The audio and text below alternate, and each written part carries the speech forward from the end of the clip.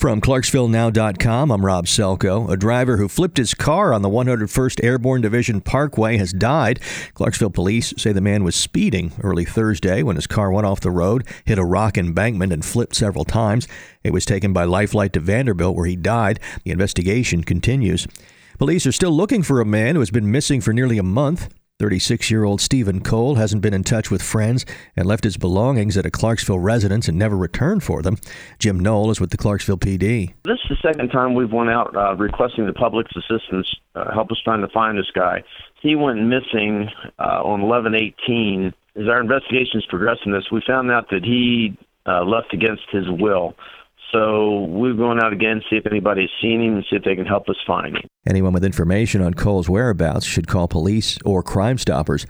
If you spotted that big boat at McGregor Park and are curious about what it's like inside, we have photos for you to see. The American Duchess is a luxury passenger vessel not open to the public, so you can only board if you book a river cruise. Pictures are posted on our homepage. Follow local news on Twitter at Clarksville Now and receive alerts to your phone by texting news to 77,000.